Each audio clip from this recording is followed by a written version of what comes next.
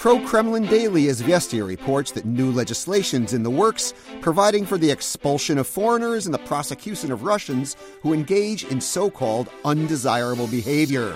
Hello from our broadcast headquarters in Prague, and welcome to the Power Vertical Briefing, a weekly look ahead at stories we expect to make news. My name's Brian Whitmore, host of the Power Vertical podcast here at RFRL, and joining me in the studio is RFRL's news editor, Steve Gutterman. Welcome, Steve. Thank you, Brian. So we've had laws requiring NGOs that receive foreign funding to register as foreign agents. We have laws providing for the banning of foreign NGOs deemed undesirable organizations. We have broadly interpreted laws providing for the prosecution of extremism and insulting religious believers. And now the Kremlin mouthpiece Izvestia is reporting that the Federation Council is drafting legislation prohibiting so-called undesirable behavior. Under the law, foreigners who behave in a way that harms Russia's national security could be expelled, and Russians who behave in a way that harms national security can be prosecuted. I got three initial thoughts on this. First, this law could obviously have a chilling effect on how foreign correspondents cover Russia. The risk of expulsion there could have a chilling effect. Second, it's eerily reminiscent of the infamous Article 70 of Russia's Soviet-era criminal code on anti-Soviet activities. That was the article used to prosecute Andrei Sakharov. And third, according to Izvestia, the law is due to be introduced into the State Duma early next year, just in time for the presidential elections. Your initial thoughts, Steve? This is still kind of a developing story. We don't know for sure if this is happening, although Izvestia is used to float things like this that tend to happen. Right, exactly. And I think key is, the sort of the timing. It's being reported now, actually, obviously several months before the election. But I think it's a pretty straightforward, whether it actually happens or not, it's kind of a pretty straightforward, warning, I guess, ahead of the elections, mainly aimed, I think, at domestic critics. I agree and with you. I mean, the initial reactions to it are all about the foreign, what effect this is going to have on foreigners. But I think their main target here is domestic. Well, I mean, yeah, because it's a little more stark. If Russia is going to be kicking out foreign correspondents for writing, they get a quote from someone who's unsatisfied, and then that's grounds for. Right. That's obviously sort of a huge thing, a big change from the situation now. So that's definitely an alarming possibility. But my guess is that this is aimed more at Russians and Russian groups and opposition groups ahead of the elections. It's sort of one more way. And in part, like the undesirable organizations and foreign agent laws, in part to discourage them from working with the U.S. or any foreign country. Again, this is coming ahead of the elections, so it's definitely would have, a potentially chilling effect in Russia on opponents of the Kremlin. It kind of reminds me, in a way, it's like, I don't know, for some reason I thought of this photo of the, I guess Kalashnikov recently introduced a crowd control vehicle, yes. A giant kind of vehicle with a big wall that goes along in front of it. Just this kind of thing, months ahead of the elections, here are some ways that we're going to rein in any kind of, dissent.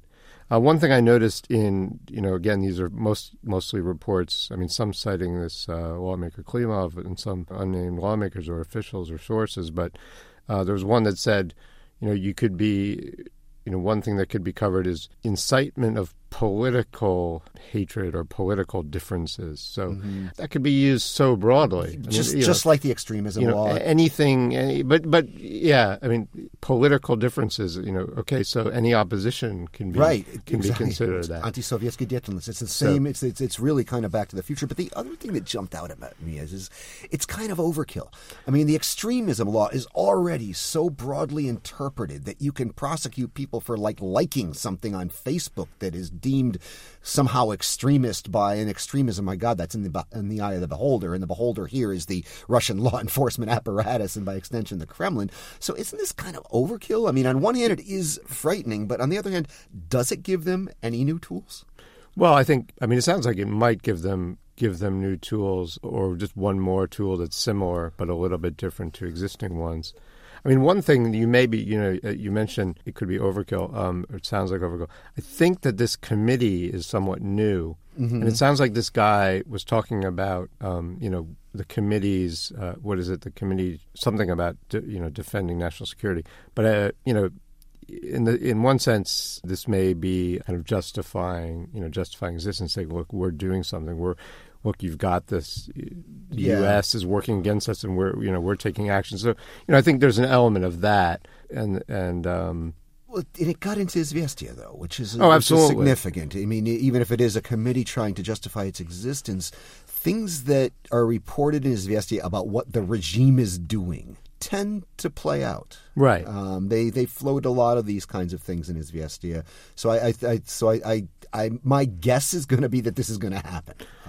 If it was in Kommersant or in Nezavismaya Gazeta, I'd be like, okay, let's see how this plays out. In Izvestia, I'm expecting it to happen. The other thing that came to my mind is Navalny, right? I mean, this could be a big. I mean, everything Navalny does can be considered in whatever inciting political differences, right? So it's and absolutely. I think they're not so much worried about what's going to happen in the election itself. I think they're worried about what's going to happen after the election. Well, right. No, sort of in the run-up and after. And that's a very good point in terms of the timing. Obviously, if they're going to propose the law early next year, it may not be passed until, a little bit before or after the election. So, that's a good way to think of it. I agree, definitely. But it also chills the landscape before the election. There's a PSYOP element to this. I mean, another thing I noticed about it is the part of the context of it, at least in the Kremlin's mind or in Russia's mind, is the U.S. allegations of Russian meddling in the U.S. election.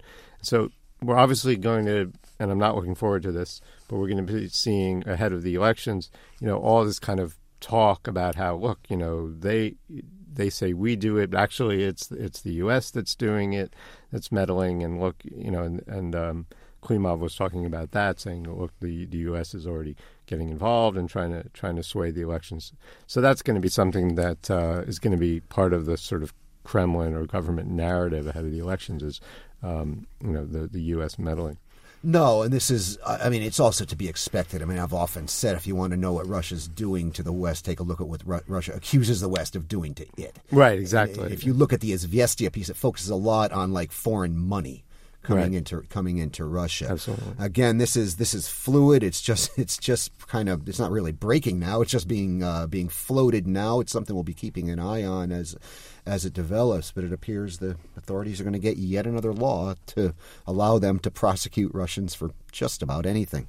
And on that note, we'll wrap it up. That's all we have time for today. You've been listening to the Power Vertical Briefing, a weekly look ahead at stories making news in Russia. We do this every Monday, so be sure to tune in. I'm Brian Whitmore, host of the Power Vertical Podcast. Joining me in the studio has been RFRL's news editor, Steve Gutterman.